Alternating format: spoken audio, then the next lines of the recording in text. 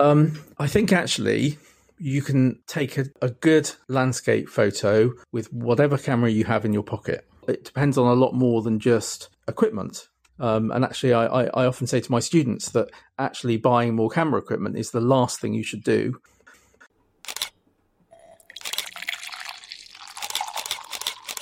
Spanning the globe to bring great photographers and their experience directly to you. It's 8 p.m. in Japan, 1 p.m. in Spain, and 12 noon in our guest's home in Devon, England. That means it's time for the Camera Cafe Show, brought to you by professional photographer Tom Jacob and his faithful sidekick, photography enthusiast Dave Payne. That's me. Tom, you want to welcome our special guest and get things going? Thank you, my sidekick, but you're more than that, Dave. You're a very good photographer. So welcome everybody, and today we have another special episode with Gary Hulpin. For people at home, if you don't know Gary, he's from the UK, from Devon. He's a fantastic landscape photographer. He also does some commercial work. He also sometimes throws a drone into the air to get even more better shots. He won numerous awards in the UK. He published some books. We'll get onto that later. And he also takes care of 2 cats, so we don't keep things up waiting. And we get over to Gary. You're there. Hi guys. Hey, Gary. Thanks for joining us today. My pleasure. Just to start easy, Gary, tell us a bit about your photography journey. I mean, how you started, where it went to, and including why you walked 630 miles of the southwest coastal path in the UK, not once, but 2 times. Absolutely. I think, like a lot of people, most of my photography for many, many years was just having a compact camera in my pocket and taking photos, very bad photos of parties and family and things like that. And then about 15 years ago, I moved to a beautiful part of England, Devon in the southwest of England.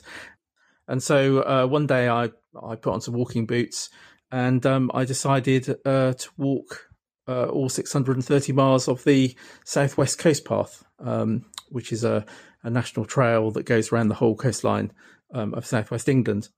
And basically I did that in weekends over a couple of years. And I took lots of very bad shots of our beautiful scenery. And when I finished, I was so disappointed that those photos didn't really do justice to the scenery we have here that I decided I was going to walk it again. And this time I was going to teach myself how to take a decent photo. And wind forward 15 years, and I now do it as a living. So, walking the coast of the southwest has definitely changed my life for the better. It's a beautiful region there. I've been once or twice. I didn't walk, I think, any mile of the southwest coastal path, but it's just beautiful there. I mean, I wouldn't know where to start to make any pictures. It's everywhere you look when you are there. It's worthy of a shot. So I guess you have your favorite places to go. Yes. I don't tend to travel too far because even though I've been living in Devon for sort of 15, 20 years now, I still feel like I'm getting to know it and I'm still finding new locations that are very photogenic. Gary, quick question. What is it about a particular scene that grabs your attention and makes it, as you say, photogenic? It's actually quite a difficult question to answer. Now, these days, after taking, I don't know how many photos I've taken over the last sort of 15 years, but now I almost immediately see in my mind's eye whether a photo works or not. So it's almost become automatic. And so therefore it's quite hard to describe, I think, what it is that makes it a good scene. But I guess to be honest, it's the same thing that would make you stand there and go, wow, that's a nice view. But actually, seeing a nice view and being able to capture a good photo of it, that's the journey that I've been on the last 10, 15 years. Yes, I think it's a thing with most people starting out in landscape photography, that you see really what you want to make the shot of. You make the shot, you look at it, and then you say, nah, it's not what I saw. So Absolutely, and that's actually it's one of the things I teach on my training courses. Actually, is there's a very good reason for that. It's because we see the world with our amazing binocular vision in 3 dimensions, and then we try and make a 2-dimensional photo out of it, and it loses a lot in translation. That's how things like composition rules start to help to create a 2-dimensional image which has enough interest to work as a photograph of that 3-dimensional scene, if that makes sense. Yeah, no, it makes sense. I understand completely. Yeah. So tell us a bit, Gary, about, for the listeners, what are the basic types of equipment required to successfully shoot a landscape? I think actually you can take a good landscape photo with whatever camera you have in your pocket. It depends on a lot more than just equipment.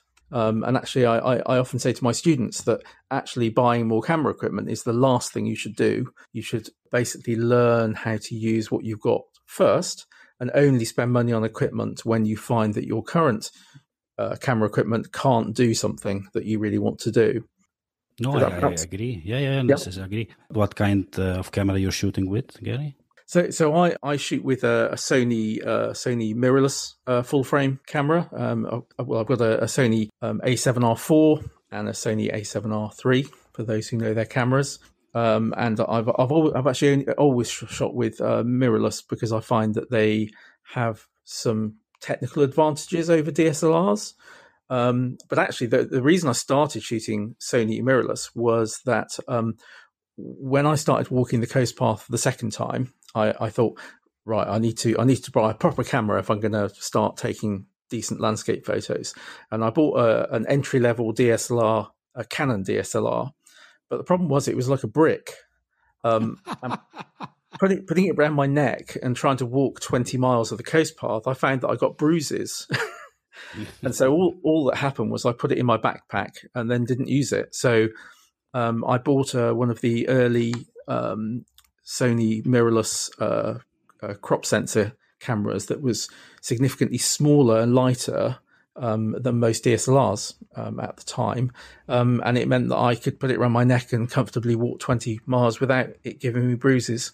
So that's kind of how I got into Sony mirrorless, and I've kind of stuck with them on their journey. And most your lens is fixed focal length, or I guess you have zooms, also longer ones, because you do also commercial work, so you need to be closer. Yeah, because I end up for my landscape photography, walking up hills and walking 10 miles on the moorland. Actually, my normal lenses are 3 zoom lenses. So I've got a 14 to 24 millimeters, a 24 to 70 zoom, and a 70 to 200. And I find that those 3 cover all of the focal lengths that I really need for my landscape photography. So I do have a couple of primes, but the problem with primes is obviously if I walk 10 miles and I need a different lens, I can't just go back to the car and get one. So I tend to carry those 3 zoom lenses, which cover all of the focal lengths that I tend to use. Yeah, because someone, a listener, he asked the question, what length of lens you prefer? Because he was referring that Canon brings out, I think it's a 12 millimeter 1.2 lens, but I think in landscape, the fast lens is not really an issue. I mean, it will be a very good lens because it will be 1.2, and it's more to do that you have a good quality lens because you will stop it down anyway, the lens. Yeah, absolutely. I mean, I do think that one thing to spend money on, if you can afford it, is the best quality glass, basically, because I remember when I was starting out, I kind of bought some mediocre lenses. And I soon found that the quality wasn't very good and ended up selling them and buying the best quality lenses. So I have the Sony GM range, the sort of master pro level glass. And I hope to not have to change them for quite a long time because they're kind of about the best you can get. I do have at least one prime, but they tend to be for specific things. So I do have a prime that I use for astrophotography. And that's because it's got a maximum aperture of f1.4. And so you're right. Normally, for landscapes, actually having a wide maximum aperture is not quite so important. But for specific things like astro, it is important. So that's why I've got a specific prime when I do that kind of shooting. Okay. It's interesting listening to your lens selection. There's another landscape photographer that I follow, Andy Mumford, and in his YouTube interviews, he has almost identically the same layout lens-wise as you do. He shoots Fujifilm, but he does the same thing. He's got like a very wide angle to mid-20s, 20 to 80, and then 80 to 200. He can travel light. He's got any situation pretty much covered depending on his foreground or background and what he's got to manipulate. And he goes up into the mountains way high and does some gorgeous shots. But it's your methodology almost to a T. That's fascinating. Is that a common trait for landscape photography to do it that way, Gary? You know what? I don't know, actually. It's not something I've really paid attention to, but I will say that I've got to that situation purely by trial and error. You know, I've had various lenses over the years, and I've found that those three cover almost all eventualities when I'm out and about. Now, they're not particularly light. You know, especially the 7200 Sony GM lens is a pretty heavy lens. And if I'm going to walk up a very steep hill and I don't think I need it, I will leave it behind occasionally. And for things like, you know, if I want to do a shot of the moon, then going to 200 millimeters isn't enough. But actually, those three do cover almost everything, and I've got there just by trial and error. Wow, that's fascinating. With those big lenses, then a tripod is a necessity or something nice to have in your mind? Depends what sort of photography you do. Landscape. Well, even in terms of landscape, if you only ever go out on nice, bright, sunny days, then you don't necessarily need a tripod. But since the best landscape photography is often when the light is low, then a tripod is an absolute must. And also, if you like to do long exposure photography, as I do, then my tripod is always attached to my rucksack. Makes perfect sense. I think Dave, now he talks about somebody, I think also they ask, when is the best time to use long exposures? When is the best time? I'm not quite sure what they're referring to, maybe seascapes or clouds. I think these ones you want to stick out, or I suppose this is the question. Yeah. So the best situation is when you've got water. So it could be the sea. It could be a waterfall. It could be a tumbling river. And that's the usual use of longer exposures, is to either slightly blur the movement of water like you might do with a waterfall, or to completely flatten a sea so you don't see any waves at all. But I do occasionally use it for clouds, but clouds move a lot slower, and so you end up having to use very long exposures of minutes. But occasionally that can be quite useful because it can actually give you lead-in lines to your photo that don't exist when you look at it with your eye. And of course, we're talking about ND filters, because if not, you cannot let it open. Generally, although as I teach my students, if you want to start getting into long exposure photography without spending money on filters at first, then go to the beach at dusk or at dawn when the light levels are low, and essentially, if you close your aperture right down, you should be able to get to shutter speeds of anything up to half a second, 2 seconds, 3 seconds, and start blurring water even without any ND filters. Yeah, I forgot you're from the UK. I mean, we cannot do this in Spain. So you have Gary, the weather. Gary, something you just said, for some of our listeners, I'm sure they've heard the expression, stop your aperture down. But what does that mean? Is it the lower number apertures, the higher number apertures? Can you enlighten them a little? Stopping it down, it's not an expression that I use. What I understand it to mean is to make your aperture smaller. So the difference between one aperture and the next is called a stop. So it's a Right. stop of light, it's a halving or a doubling of the amount of light. But generally that phrase to me means that you're closing down your aperture, you're letting in less light. So going toward like an F16 or something. Yeah, so obviously one of the confusions in photography that a lot of my students find is the confusion about a small f number being a large aperture and a large f number being a small aperture. It's just one of those annoying things that just is unhelpful when you're starting out in photography. So now you're talking about students and things, but what would be 3 or 4 important tips you can offer people just starting out in landscape photography, Gary? Okay, so I think the most important thing to learn, and you can do this whatever camera you've got, and you don't have to spend any money at all on equipment, is to learn about composition. I think that is the most important thing that you can do, is to learn a few of the basic rules of composition and start following them. So I would say the most important ones being, what is your focal point? Does your photo have a focal point? Using the rule of thirds in terms of where you put the key elements of your photo. So maybe where you put the horizon, where you put the main subject to the focal point, and looking for lead-in lines is a very powerful one in photography. So finding something like a road or a fence, or even ripples in the sand that can help to lead the viewer's eye into the landscape photo and basically make it look more interesting to look at. So that's the first one, is to learn about composition. The next one is to not go out taking photos on the nicest days. I think when I first started out, I would only go walking on nice blue sky sunny days, but actually they're the most boring days for taking landscape photos.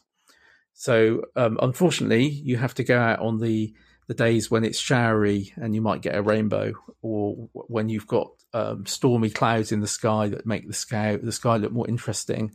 Essentially, weather gives drama. Don't go out on nice days. And the third one would probably be, actually, this is largely how I learnt, actually, which is to find a photographer whose work that you like, find a photo of theirs that you like, and try and understand how they took it. And that really helped me a lot. I particularly liked photographers who were doing long exposures, and so I basically, taught myself how to do long exposure photography. So I think looking at other people's work and getting inspired by it and learning how they took it is a good way to improve. Yeah, so this is also a good way why we are on Twitter or social media. So it's interesting for me. Also, it's always interesting to help new people and to get them make better shots. So in all the workshops you did, Gary, you know what are some of the key aspects of problems your students most struggle with?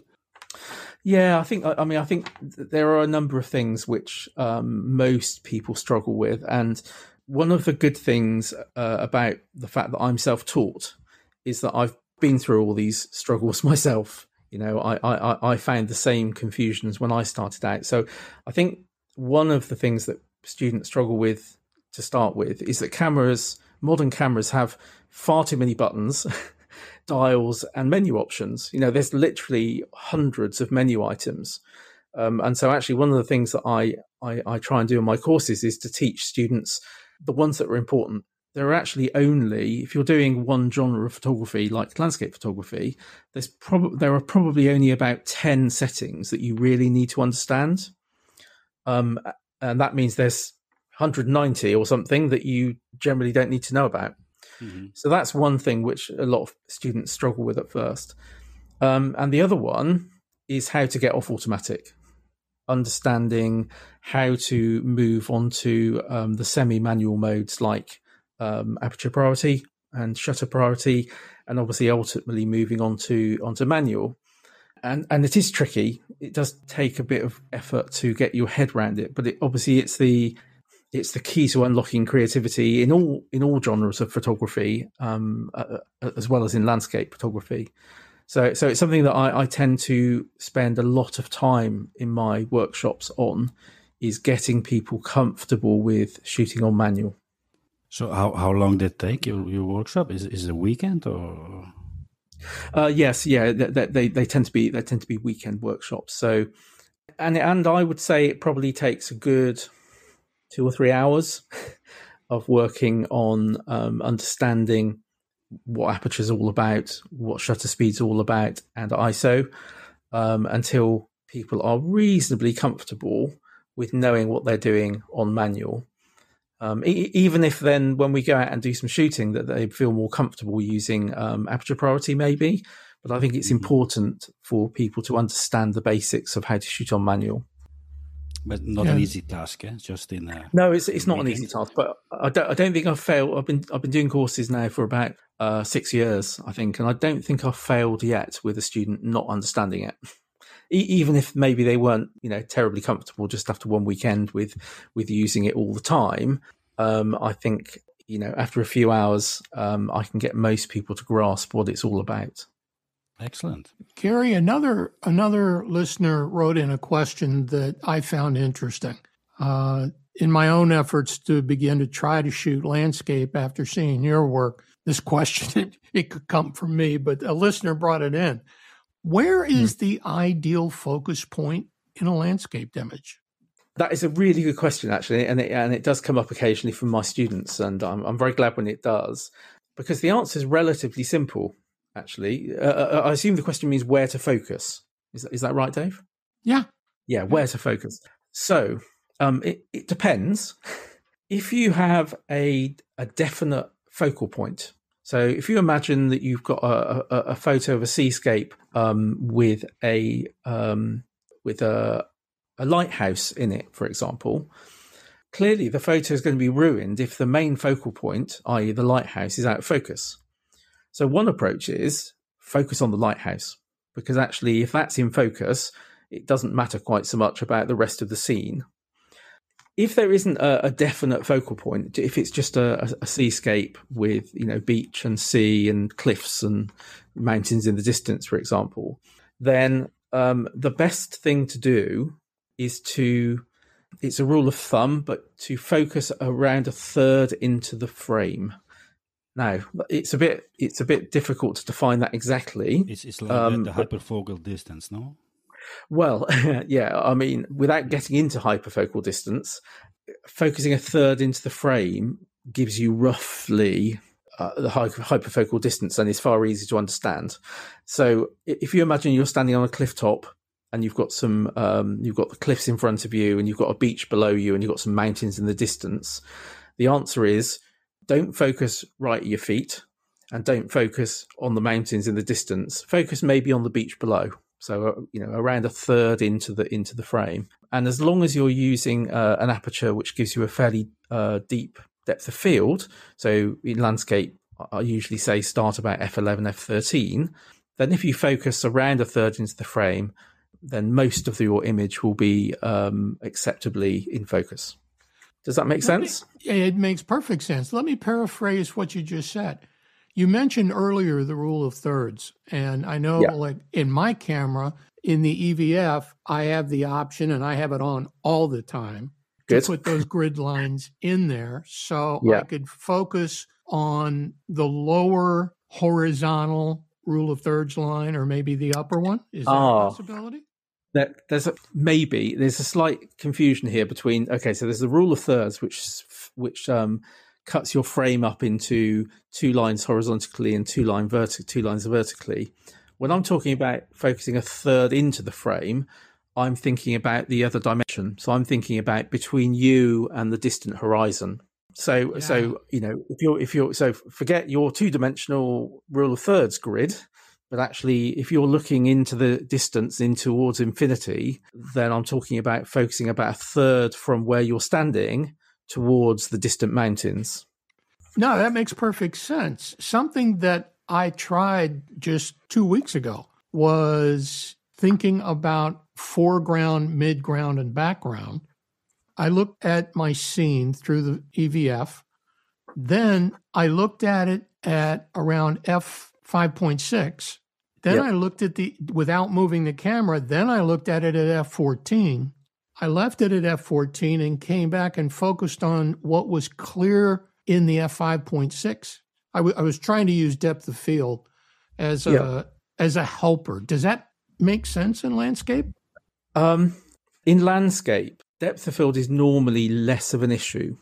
So, as I said a few minutes ago, I normally say to my students, shoot about f11, f13. The reason for that is that it's a small enough aperture to give you a deep depth of field, but it's not so small that it cuts out too much light. And actually, unless you've got something very close to you, like, imagine you had a nice flowering tree very close to you, then you start to get into issues. But if you've just got a big panoramic landscape, if you're on f11, f13 and you focus about a third into the frame, you don't really get any issues with areas of the photo being out of focus. You only start to get into issues if you're taking a picture of, a person standing on a cliff with a seascape behind them. Did that answer your question? Does that answer your question? It did real well. I mean, it's helpful because one of the things that becomes apparent is there's a lot more to creating a landscape photo than just point and shoot. I mean, just listening to you in the short time we've been together today, it's really fascinating. I mean, and you have to think about it differently. For me, being a black and white shooter primarily, I think about, can you do landscapes in black and white? I look for texture and, of course, leading lines and tonal changes. Like Ansel Adams talks, about his zone or his tonal system. Does that work in landscape photography? Absolutely does. I think some of my favorite photos are actually black and white. And actually, it's quite a good way of dealing with difficult light. So I said to you that actually the worst times to do landscape photography are bright sunny days. Actually, when you've got strong contrast, as you do on a bright sunny day, sometimes black and white can work really well because actually you get rid of the bright blue sky by turning it into a mono shot. And then you start to see the textures and the shapes more. So actually, yes, black and white is a really useful option for landscape photography, especially in certain types of light. Very helpful. Now, I think I know what I'm doing this weekend. Gary, one last question that we'd like to bring today's episode to the finish line with. For those who are into landscape photography now, what is one thing you'd recommend they should start doing and one thing they should stop doing, and why? One thing they should definitely start doing, if they haven't already, is to go out and watch a sunrise. And the reasons why are, firstly, to start to understand how light changes and how light affects the landscape.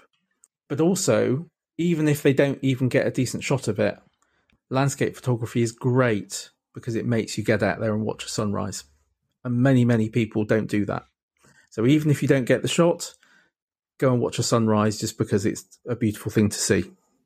Okay, and one thing they should stop doing?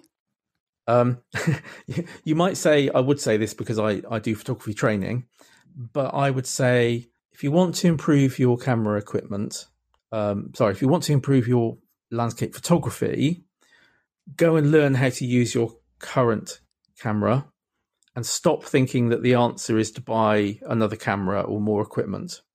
Because I did that, and it never really helped my photography. What helped my photography was to learn, was to go on a course and learn how to take a decent photo.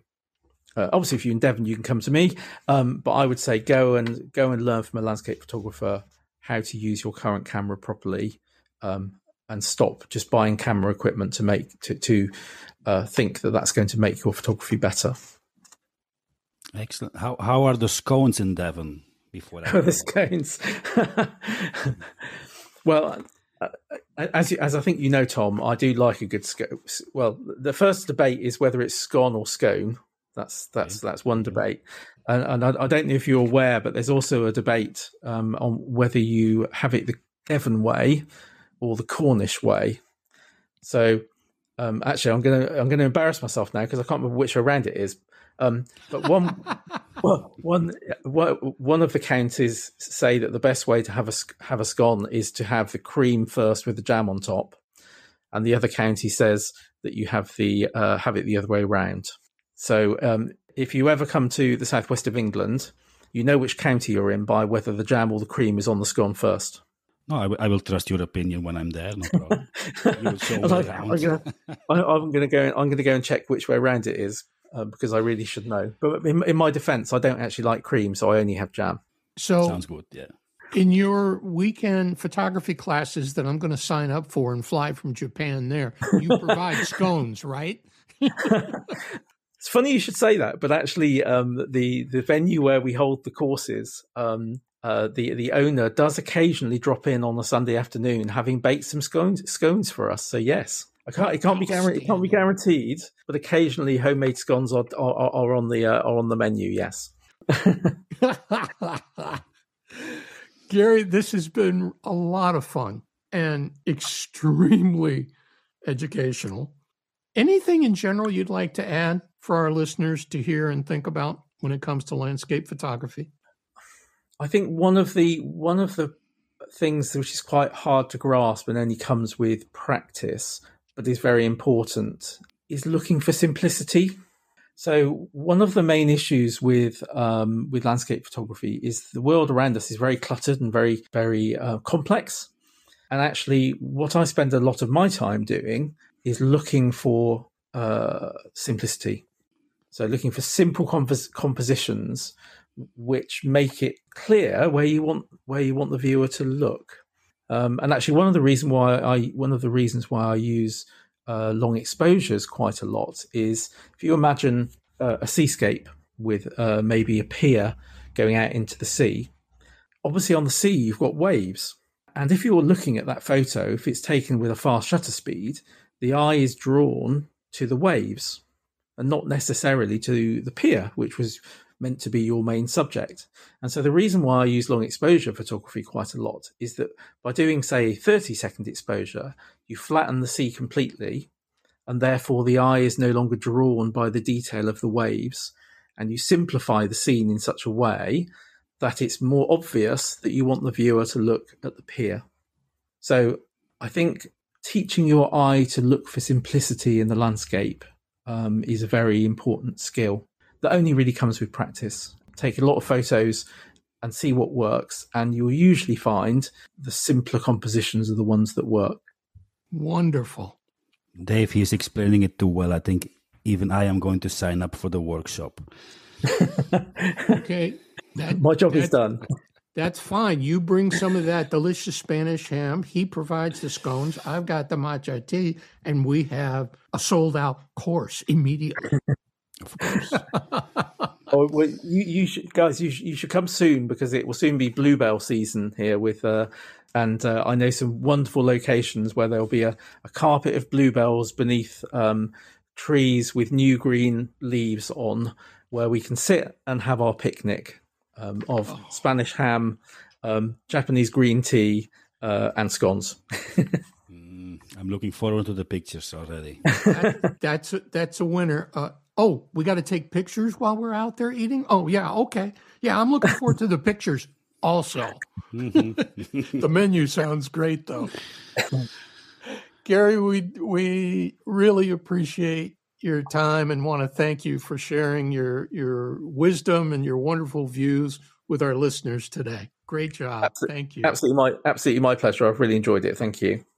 So there we go. That was our first podcast about landscape photography, and we thank Gary very much for being so helpful. And I'm sure many of our listeners have new insights and maybe find a new way to improve their landscape photography. And I'm sure apart from that, Dave, the scone sales will go high up in Devon next month. I think that they need to have some matcha green tea flavored scones. It's a natural. As for the landscape photography is something that I've always loved, and it totally escapes me how to do it. Listening to Gary today, I think I'm going to give it a shot.